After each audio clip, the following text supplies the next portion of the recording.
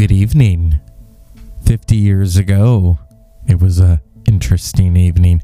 On December 19th, 1971, Stanley Kubrick released A Clockwork Orange, the dystopian crime film adapted and produced and directed by Stanley Kubrick, based on Anthony Burgess's 1962 novel of the same name. Good evening and welcome to the Dr. Zeus Film Podcast. In recent weeks, we talked about Ken Russell's The Devils, also released in 1971, and we are going to talk about the film that really, it had a big cult following. A Clockwork Orange. You know, to this day, Malcolm McDowell is always remembered as Alex DeLarge. Oh yeah. What an iconic role. Crazy, crazy movie.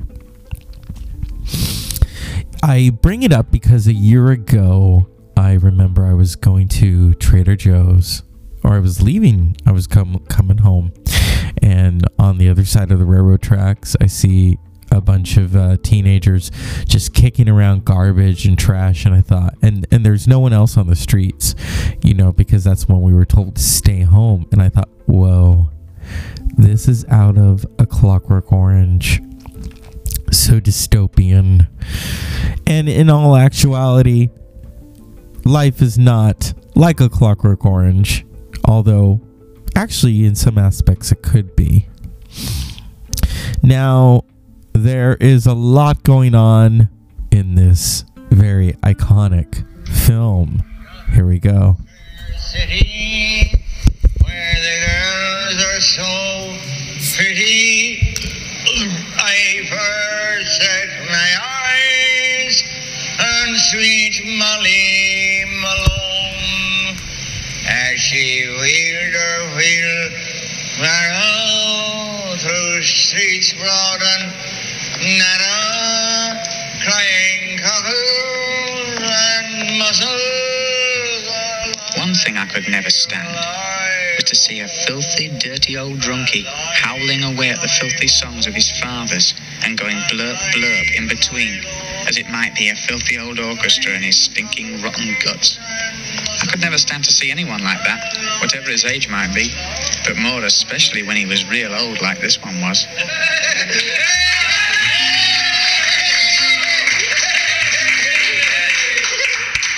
Can you spare some cutter, me brothers? Go on, do me in, you bastard cowards. We don't want to live anyway. Not in a stinking water like this. Oh? And what's so stinking about it?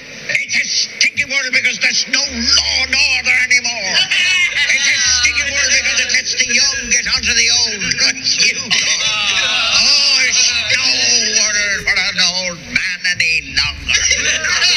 What talk about order is it at all? Men on the moon and men spinning around the earth. There's not no attention paid to earthly law and order.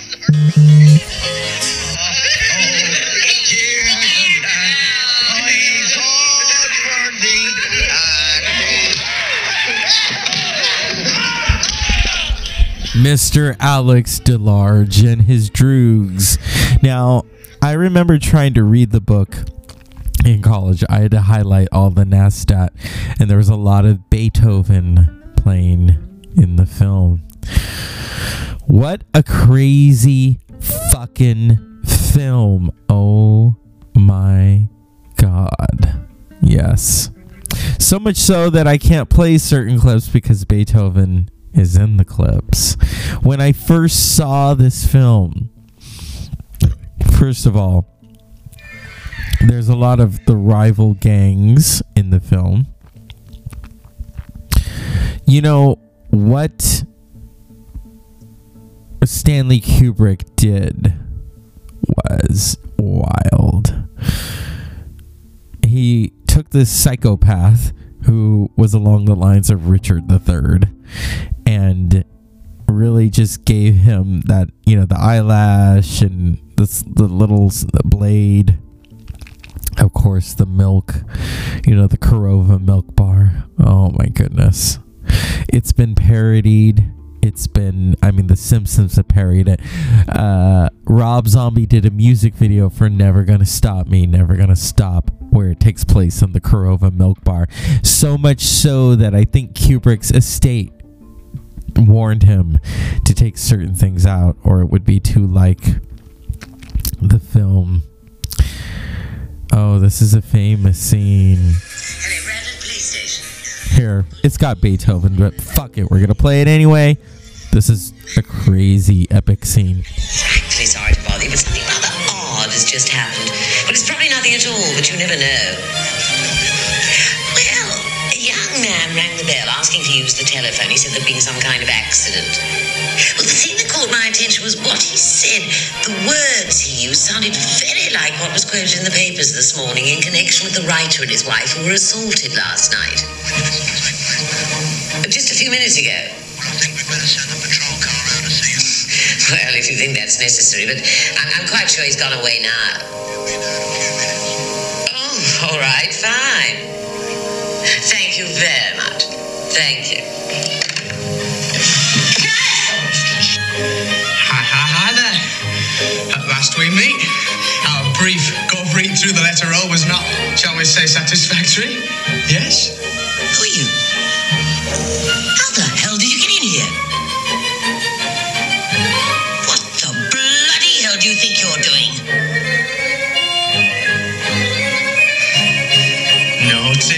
Naughty, you filthy old soonker. Now listen here, you little bastard. Just turn round and walk out of here the same way as you came in. Leave that alone, don't touch it. It's a very important work of art.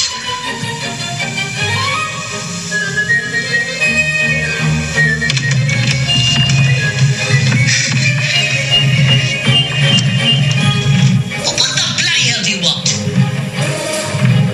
Well, to be perfectly honest, madam, I'm taking part in an international students' contest to see who can get the most points for selling magazines. Cut the shit, Sonny, and get out of here before you get yourself into some very serious trouble. I told you to leave that alone. Now get out of here before I throw you out. Wretched, slummy bedbug. I'll teach you to break into real people's houses. You fucking little bastard.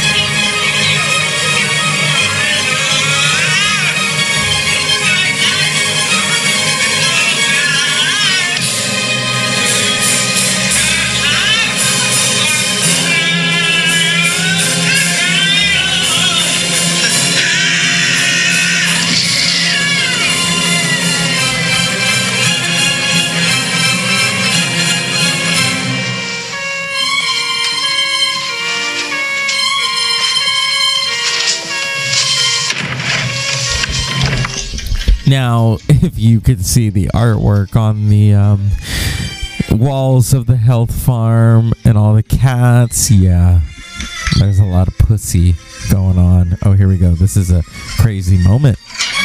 They're waiting with the milk. Come on, let's go. The police are coming. 1 minute, Droogie.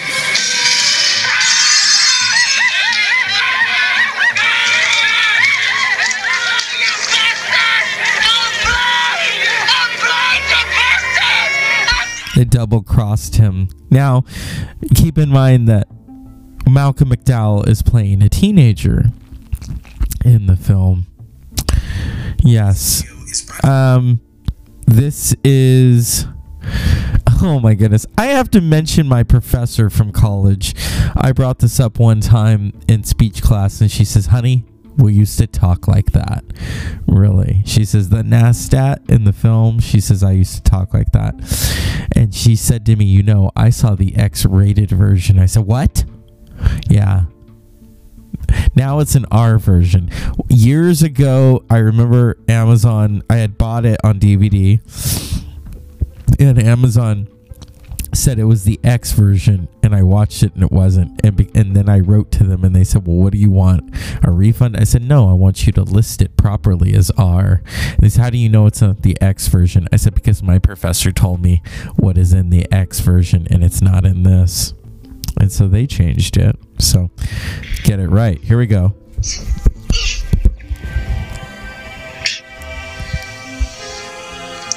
I do like you.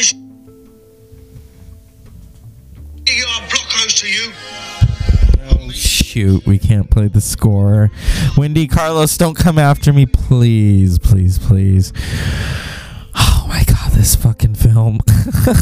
This film. It has been... Oh, I love his narration. Eggy wakes and long ticks of toast and lovely steaky wakes. And then one day, they said I was going to have a very special visitor.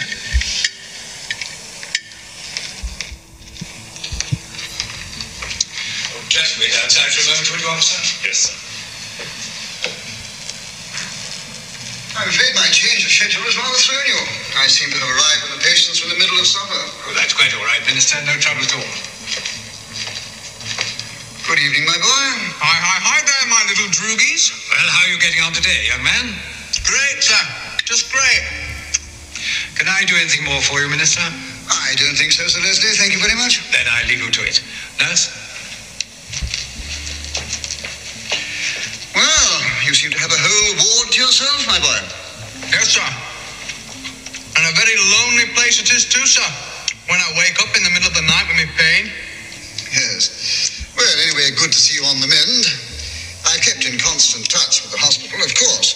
And now I've come down to see you personally, to see how you're getting along. I've suffered the tortures of the damned, sir. Tortures of the damned. Yes, I can appreciate that you have had an extremely Oh, look, let me help you with that, shall I? Thank you, sir. Thank you. I can tell you... So what's happened is this Mr. Alex DeLarge, let's explain some of this to you. Woo. In a futuristic Britain, Alex DeLarge is the leader of a gang of droogs, Georgie, Dim, and Pete. One night after getting intoxicated on drug-laden Milk Plus at the Corova Milk Bar, they engage in an evening of ultra-violence, which includes a fight with a rival gang. They drive to the country home of a writer, Frank Alexander, and trick his wife into letting them inside. They beat Alexander to the point of crippling him, and Alex rapes Alexander's wife while singing in the Rain. You know, Gene Kelly, when he saw that film and they were singing in the Rain, he said it could have used more pubic hair. Gene Kelly really said that. The next day, while truant from school, Alex is approached by his probation officer, PR Deltoid, who is aware of Alex's activities and cautions him. Alex Droogs express discontent with petty crime and want more equality and high-yielded thefts, but Alex asserts his authority by attacking them. Later, Alex invades the home of a wealthy cat lady, which you just heard, and bludgeons her with a phallic sculpture while his droogs remain outside. On hearing sirens, Alex tries to flee, but Dim smashes a bottle in his face, stunning Alex and leaving him to be arrested.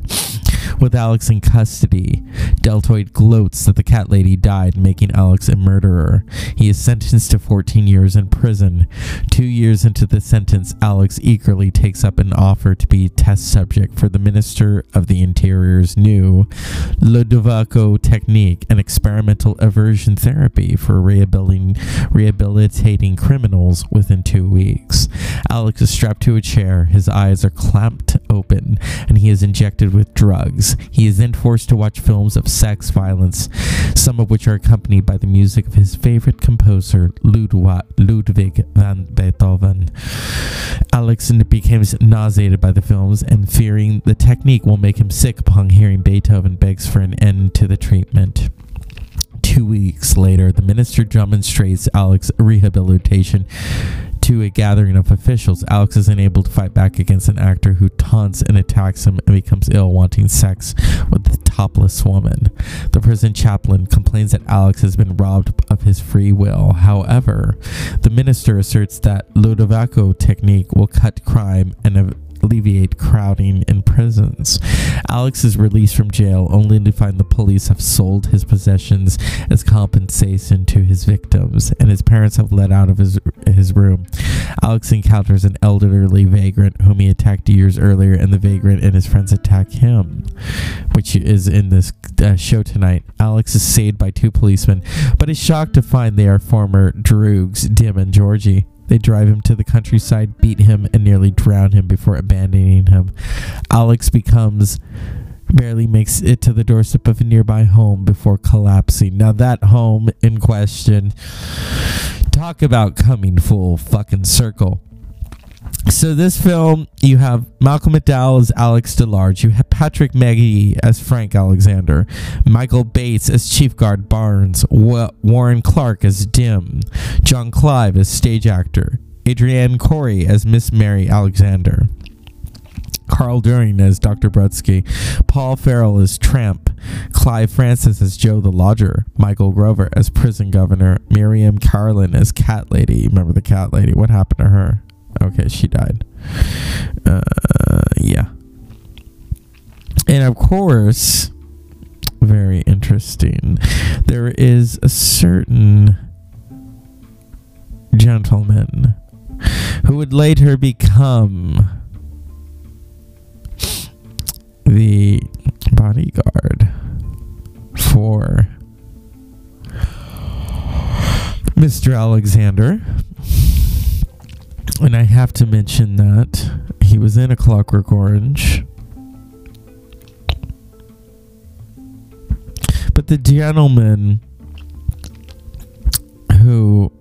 Well, now, this gentleman was in another movie that we all know.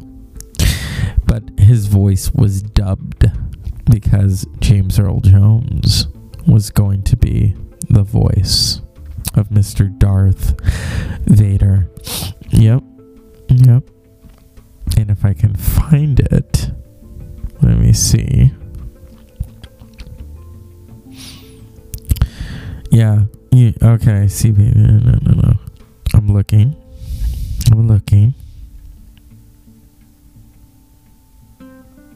David Charles Prowse, who is also in A Clockwork Orange. Yep, he played Julian, the bodyguard of the old man who was paralyzed and his wife was raped.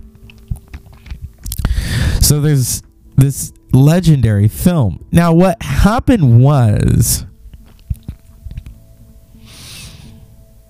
Kubrick pulled the film. He pulled the film, and I'm going to read why, if I can find it. I mean, there's a lot behind this film. There's a lot behind. Okay, reception. A Clockwork Orange was met with mixed reviews. Who cares? The following, okay. It was nominated for Best Picture at the Oscars. It's developed a cult classics following. That's true. American version. In the United States, A Clockwork Orange was given an X rating in its original release in 1972. Later, Kubrick replaced approximately 30 seconds of sexually explicit footage from two scenes with less explicit action to obtain an R rating, re-released later in 1972. Because of the explicit sex and violence, the National Catholic Office for Motion Pictures rated it C, condemned, a rating which forbade Roman Catholics seeing the film. Who cares? In 1982, the office abolished the condemned rating. Subsequently, films deemed to have unacceptable levels of sex and violence by the Conference of Bishops are rated O, morally offensive. Okay, here we go. Although it was passed uncut for UK audiences in December 1971, British authorities considered the sexual violence in the film to be extreme. In March March of 1972, during the trial of a 14-year-old male accused of manslaughter of a classmate, the prosecutor referred A Clockwork Orange, or he referred to A Clockwork Orange, suggesting that the film had a macabre irrelevance to the case. The film was also linked to the murder of an elderly vagrant by a 16-year-old boy in Buckinghamshire, who pleaded guilty after telling police that friends had told him of the film and the beating up of an old man like this one. Rogers Gray QC for the defense told the court that the link between this crime and the sensational literature, particularly A Clockwork Orange, is established beyond reasonable doubt. Okay, the film was withdrawn from British release in 1973 by Warner Brothers at the request of Stanley Kubrick. In the response to the allegations the film was responsible for copycat violence, Kubrick stated, "To try and fasten any responsibility on art as the cause of life seems to me to put the case the wrong way around. Art consists of reshaping life, but it does not create life, nor cause life. Furthermore, to attribute powerful suggestive qualities to a film is at odds with the scientifically accepted view that, even after deep hypnosis in a post-hypnotic state, people cannot be made to do things which are at odds with their nature." The Scala Cinema Club went into receivership in 1993 after losing a legal battle following an unauthorized screening of the film.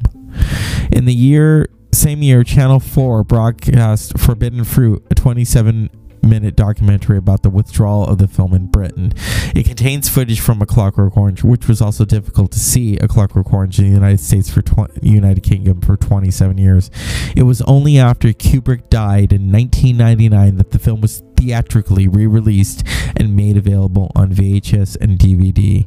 On July 4th, 2001, the uncut version premiered on Sky TV's Box Sky Office, where it ran until mid-September. Oh my god. Yeah. I wish I had a copy of it. It was nominated for Best Picture, Best Director, Best Adapted Screenplay, Best Editing. Oh my god. Yeah. What a crazy fucking film. I love it though. The differences between there's always a difference between the novel and the film, but we won't go into that. And Kubrick would do that a lot.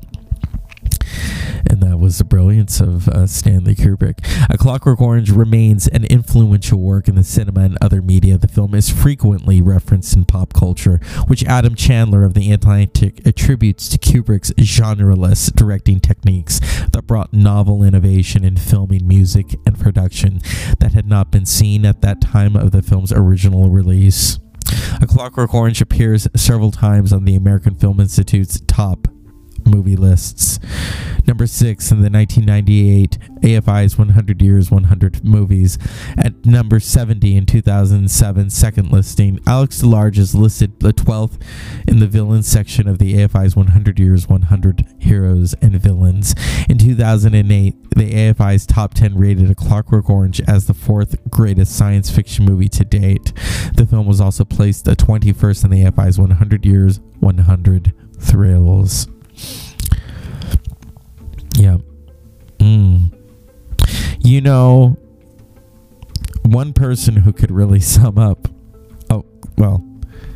Malcolm McDowell on A Clockwork Orange. We gotta go to the man himself. He is forever remembered for it. And here we go, Mr. This was done by the AFI. The movie became prophetic because it foretold, of course, gang violence, which of course there was then, but it wasn't so sophisticated as it is today. And I think that's one of the enduring things about the movie. The amount of drug use, the gang violence, the futuristic kind of thing, but it's not futuristic at all, is it? It's staggering, actually. And the identification marks on the gangs. But, this was all done in West Side Story, for God's sake. He's not inventing anything new. He's just pushing it a little further. The envelope is being pushed. he came over to me. I was sitting down. He went, "Can you dance?" And I said, "Hey, can I dance?" Of course I couldn't dance, yeah. But I leapt up and immediately went into a sort of skit and Singing in the Rain blurted out, and I started whacking, boom, kicking, and he was so taken aback. He was so joyous. He laughed so hard. I mean, tears. And he said, "Come with me." I got in his car. We drove at 15 miles an hour to his house, and he bought the rights to Singing in the Rain. We went back, and it took a week to reconstruct. I was going, what did I do? What did I do? I don't remember what I did. You know, and I had to sort of piece it all back together, and it was just the perfect thing, because, you see, the character was at his most euphoric when he was beating and raping and pillaging. This movie is about the right to choose. It's as simple as that. The right to choose how we live our life. Now, we can either decide to be a good citizen or an antisocial one. But is it the right of the government, you know, to come in and mess with our chemistry and our physique? I don't think so. That's what the film is saying. Well, it's a classic, you know, and it's a classic because it doesn't date. That is my reference for a great film, is that you can watch it time and time again. It doesn't date. The themes are universal. They're just as poignant now as it was then. And, of course, you know, it even looks rather futuristic. Even today it looks futuristic. That's the brilliance of Stanley. Mr. Malcolm McDowell, a little bit of the old in out on a weepy Davochka. I am, first of all, I didn't end up making films, but you know who inspired me? It was Kubrick. And the way first of all, he's so mysterious. He started out as a photographer for Life magazine. And so much so of his filmmaking, I mean, he pissed people off. You know, Malcolm McDowell says 1 minute you love him and the next minute you hate him. Oh, this is interesting. I love this. Here we go. Was, I think, the first punk rock movie ever made. Steven Spielberg. And you know, it was a very bleak vision of a dangerous future where young people, teenagers, are free to roam the streets without any kind of parental, you know, exception. And they break into homes and they assault and rape people, and it was that the subject matter was dangerous. But Kubrick had a kind of twinkle in his eye, especially the scene where you hear Gene Kelly singing in the Rain, when he's basically kicking a man practically to death. And that was one of the most horrifying things I think I've ever witnessed. But just a counterpoint of the music and the song and kicking him every time the music commanded it. And that was audacious and I think very dangerous in its time.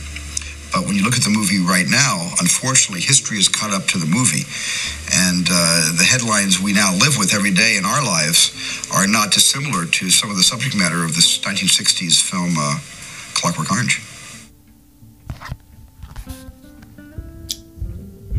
Mr. Steven Spielberg talking about his friend, someone he really admired, Stanley Kubrick, as did Scorsese, as did George Lucas, Francis Ford Coppola. I mean, so many of them, you know.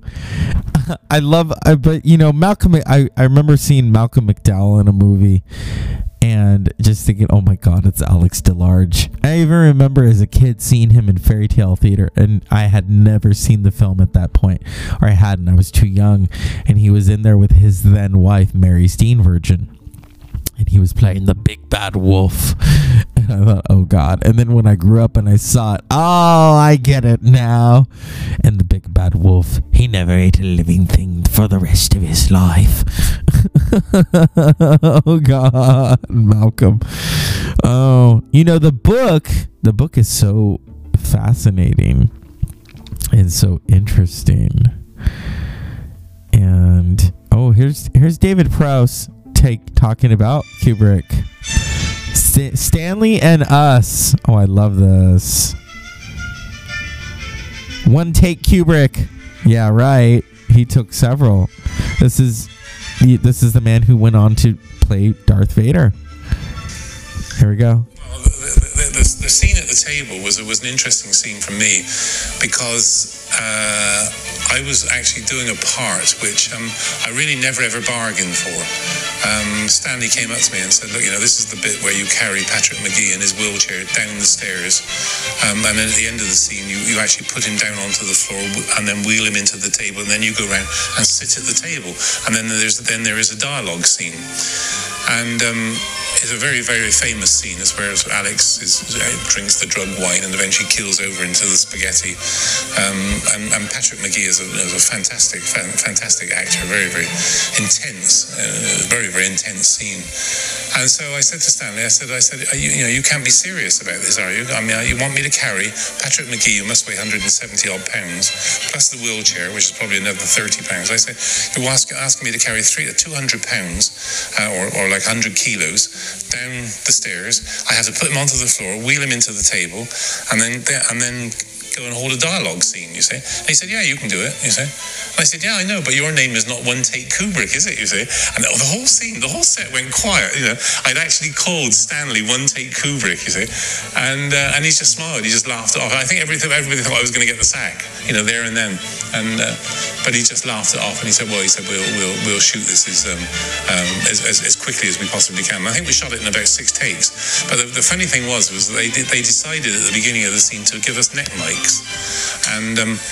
And of course, carrying somebody down the stairs is a very strenuous job, And it was like 3 flights of stairs, and then putting him down on the floor, wheeling them into the table, going back and sitting down.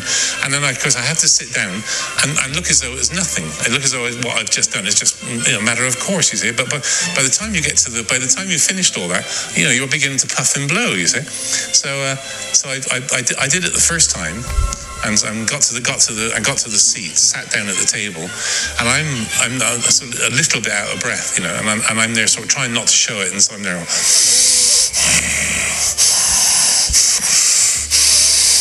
This sort of thing, trying not to show that there was any effort. And Stanley says, there's some terrible noises coming over the neck mics. He said, let's change all the neck mics, you see. So with that, they've changed the neck mics, and we're going to shoot the scene over again, you see. So, and it was within like minutes, like you said, after doing the first time. So we do it the second time. And so, of course, the second time, by the time I've done it the second time, I'm now beginning to get a bit more blowing, you see. So I'm there going, and Stanley comes out again, he says, change all the neck mics. He said, there's terrible noises coming over the neck mics again, you see. So we change the neck mics for the second time. And then we do it the third time, and then I sit down again. And because by this time, I'm absolutely shattered, And I sit down, and I'm there going, Stanley comes out, he said, I can see what it is now. And with that, he said they took the neck mics off, and we shot the scene without neck mics, and then, of course, it was a really very, very intense scene with Alex more wine, and it's all this. It was really quite scary. And then Alex keels over and facing the spaghetti, and that was the end of the scene. Then, of course, they bring in John Savitt and Margaret Tyzak, and then everything continues from there on.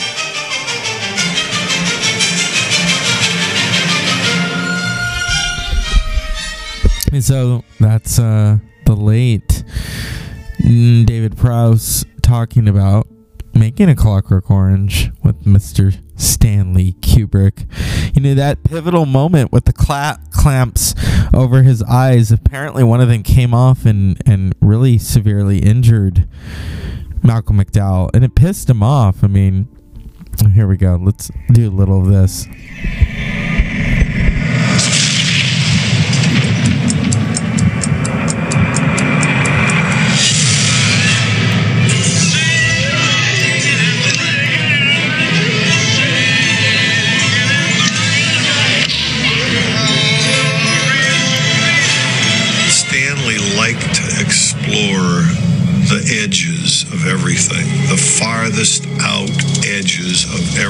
that was primal but controlled in civilization.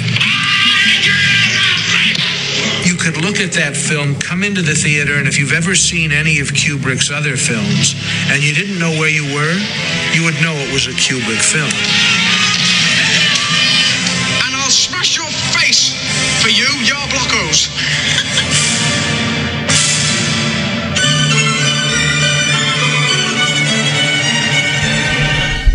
Yeah, and that's a documentary called Great Ballsy Yarblakos, The Making of a Clockwork Orange. Now, there's one of my favorite scenes cinematically in A Clockwork Orange is they're walking, and the narration is it's the scene with the water. Hold on. Clockwork Orange scene with the water. That is such an intense scene. Flat Block Marina scene. Oh my god. That scene is, and it has the music. And so I thought maybe if I could do it for you, because I don't want to. Okay, here we go. That is the scene. That is the scene of scenes.